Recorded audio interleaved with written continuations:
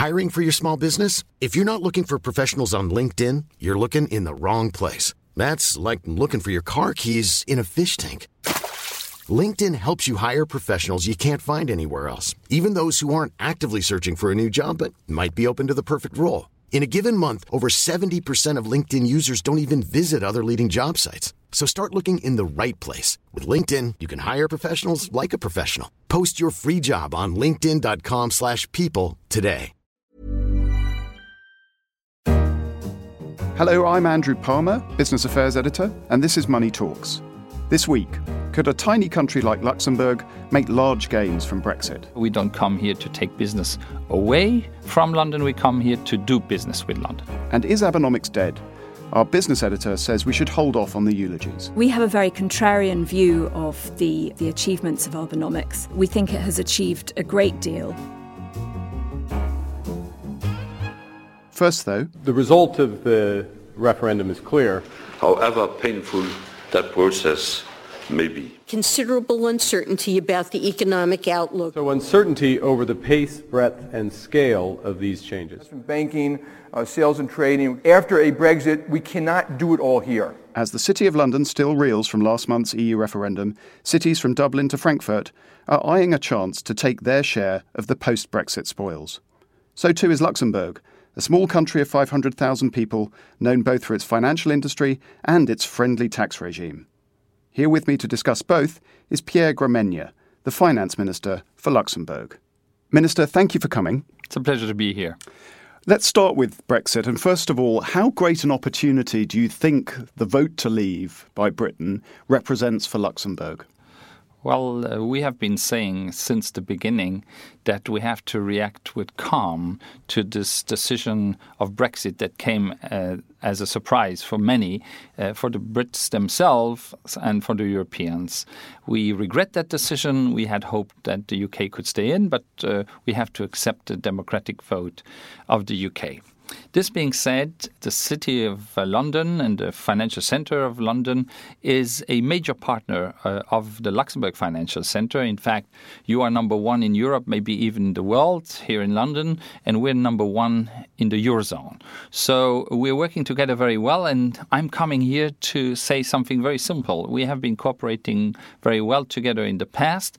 We should do so also in the future. We don't come here to take business away from London, we come here to do business with London. In practice, the way the debate is seen here is that jobs will peel away to the rest of Europe. So jobs that would have been in London will end up in Luxembourg. So you can still clearly have both centres or lots of centres doing well, but the marginal decision on where to put the next person will not be in London, but will be in Luxembourg, say, or another place. Well, if I take again the Swiss example, the two major banks of Switzerland that have a subsidiary in Luxembourg have a couple of hundreds of people in our country. Obviously, compared to the high numbers of jobs that are available here in those companies in London, this is not so impressive. What I want to say is that there are workable solutions that are credible, that are showing that there is substance and that are conducive to business, that is good for both sides. So I think one should not overvalue this dilemma here, and one should also realize that open borders for goods, services and capital is a good thing, but open borders for people is also a good thing. One of the strengths of London is to be open for skillful people, and so I think that to find the right balance in the four liberties would be a key issue. You cannot have a cake and eat it. Okay, thank you. Now on Brexit, that's been a very big acute shock. The big story of 2016 in some ways, but there's another story that affects Luxembourg, and that's changing attitudes towards tax and treatment of multinationals in particular.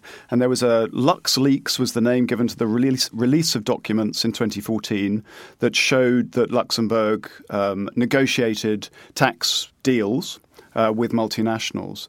And I wondered whether, as you reflect on that, whether you feel as a government, as a country, were things out of control?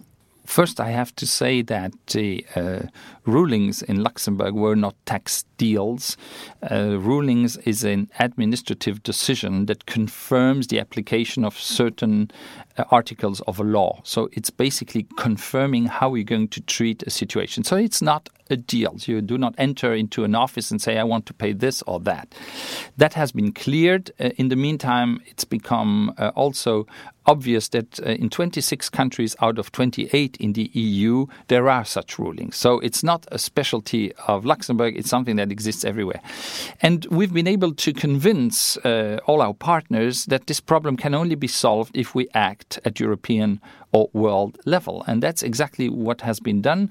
Last year, under Luxembourg presidency of the European Union, it was decided that starting from next year in 2017, there will be automatic exchange of information on rulings inside the European Union. And by then, we will be able to see what everybody does. In fact, this is also in line with recommendations of the OECD and the G20. So in this matter, in the end, Luxembourg has been part of the solution, not part of the problem. And you mentioned the OECD rules. These are to prevent basic profits shifting from the place where they're generated to a place where a lower tax regime, in effect. How fast are we moving towards that kind of outcome? When would you expect to see a very different kind of tax landscape actually materializing in practice? Well, I just gave an example of a change in the tax landscape. In fact, the European Union is going to be a pioneer by enacting by the 1st of January of next year the directive on automatic exchange of rulings. We have also at EU level last June in Luxembourg agreed on anti-tax evasion directive, which implements a bunch of regulations that were recommended by the G20 and the OECD in the so-called BEPS initiative. And so Europe is clearly ahead of the pack. We must make sure that we all move more or less at the same pace. We in Europe have been showing and leading the way a little bit, and that's fine like that. My country has changed its attitude in terms of taxation as we have abandoned the bank secrecy to allow for an automatic exchange of information.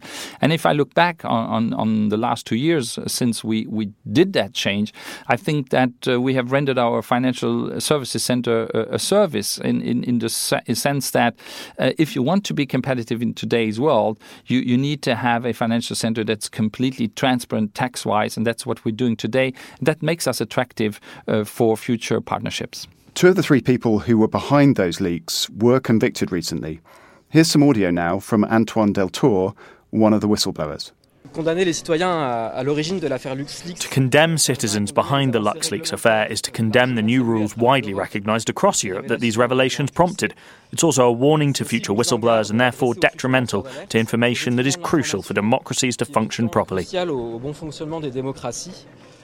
does their conviction feel right to you? Is there a need to change the law? Because the argument that many would make is that they did something in the public interest and it sparked a debate about tax that's led to the changes they discuss. If you look at Montesquieu's definition of separation of powers, it is not up to the government to comment the decisions of the third power, which is the judicial system. So they are independent. This being said, we are one of the rare countries that has a protection of the whistleblowers. So one should have to look into more details why there has been a rather mild but still condemnation of the whistleblowers in the specific case, and I cannot and I do not want to comment on it. But what is clear is that our view on whistleblowers is changing. As I said, we have a legislation on it. Few countries have it. It is another subject where we need at least European regulation, if not worldwide legislation, so that the whistleblowers are protected in the same way all over the place. It is a very complicated subject and is being dealt with at the level of Europe now. And we are following this very closely. We're also supporting it because in the same way, as I said about taxation before, if there needs to be a solution, it can only be European-wide or worldwide. Do you have anyone in mind when you talk about other parts of the the world, the non-European world, which is perhaps not enforcing or applying laws as they ought to? I don't have anyone specific in mind, but it's clear the G20 initiative for changing the tax legislation worldwide as we know it was taken by the 20 largest economies in the world. So we have to look at those and not only the developed countries. In the G20 you have also emerging countries, or you have middle-income countries that are very large. And so we all need to act together, because what we need in the end is a level playing field. Minister Gramegna, thank you very much. It was a pleasure. And to our listeners, don't forget, if you have any thoughts on what we just discussed, you can tweet us at Economist Radio or email us at radio@economist.com. Now we move from the financial aspirations of Luxembourg to the economic woes of Japan. Prime Minister Shinzo Abe took office after a landslide victory in 2012, determined to ease monetary policy and weaken the yen. At the time, his aggressive economic revival plan, dubbed Abenomics, resonated with a populace wearied by years of economic stagnation. Deflation seemed inescapable, the Nikkei stock market index weakened to below 10,000, and the strong yen sapped exports. Once in office, Mr. Abe made a bold choice for the governor of the Bank of Japan, Haruhiko Kuroda. A 2% inflation target was set, backed up by asset purchases of impressive scale and scope. Mr. Abe also embarked on a programme of structural reform. Tamsin Booth, our business editor, joins me now to discuss. Tamsin, what's your verdict on Abenomics? It's 3 years on from the beginning of Abenomics, so it's a great time to take stock. We have a very contrarian view of the achievements of Abenomics. We think it has achieved a great deal, certainly nowhere near as much as Mr. Abe promised and as much as was hoped. But at the same time, the hype that surrounded the project was certainly necessary to progress at all with it. Now, I suppose most people sort of think of Abenomics and Japan's economic coma, if you like, in terms of deflation and falling prices. And the Bank of Japan has been pretty aggressive in trying to address that problem. Where do they get to? That's probably the most obviously embarrassing aspect of the record. Haruhiko Kuroda promised again and again to do whatever it took to reach 2% inflation, and the numbers clearly aren't there. Japan, indeed, is, in terms of core CPI, is once more mired in deflation, albeit very mild deflation. Many monetary experts would point to the fact that that's mainly due to the fact that the wrong index was chosen, so one that includes energy in the measure, and energy prices have fallen. So actually, if you look at an index excluding the price of energy, the record is much better. And Japan really, we would say that has largely shaken off deflation of the sort that it's been stuck in for a couple of decades. OK, so that's a sort of partial tick in the box for monetary policy. Another big area where Abe has been focused is on structural reform. And I think your sense is that more has been happening there, and particularly in terms of getting women into the labour force. The conclusion of many economists and observers is that Mr. Abe has got nowhere at all on structural reform. We think that's too harsh. And in fact, there has been a lot of progress. I mean, probably the largest achievement has been on corporate governance.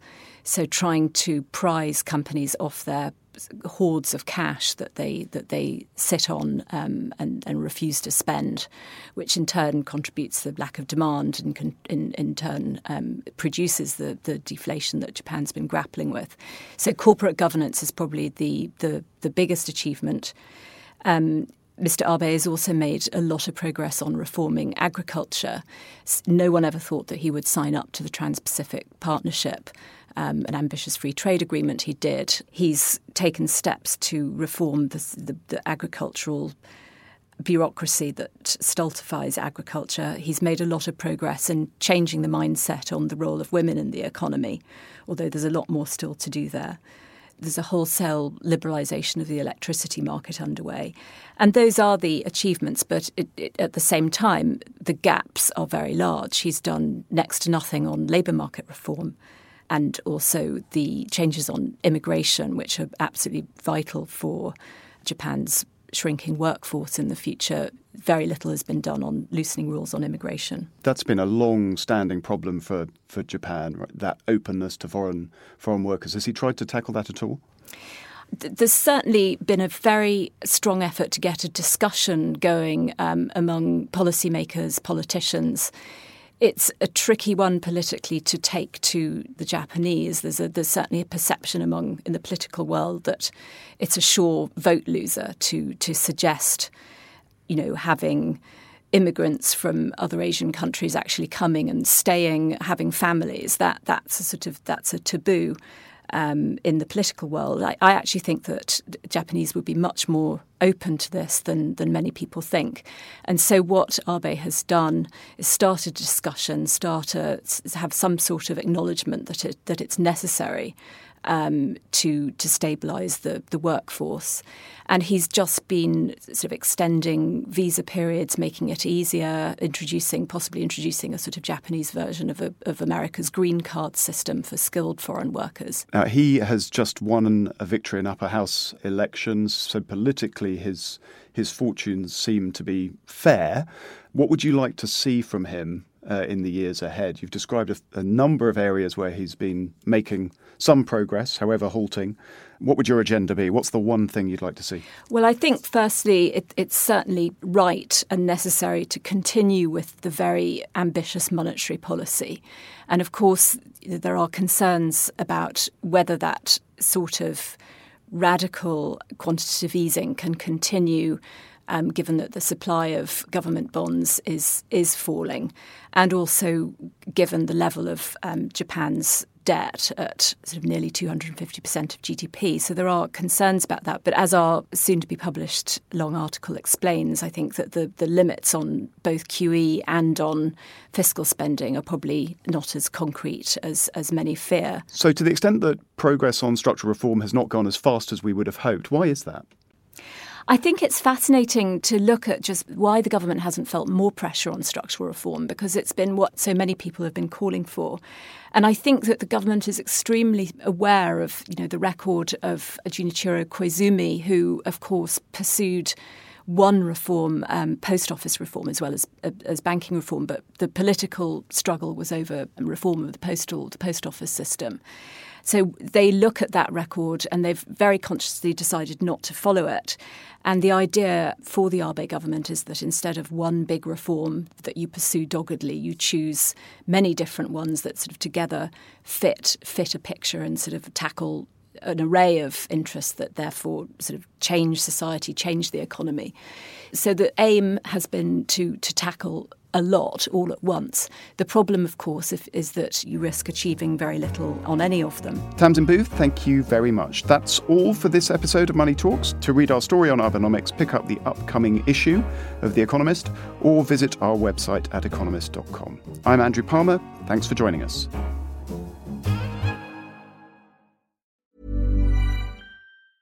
Small details are big surfaces. Tight corners are odd shapes.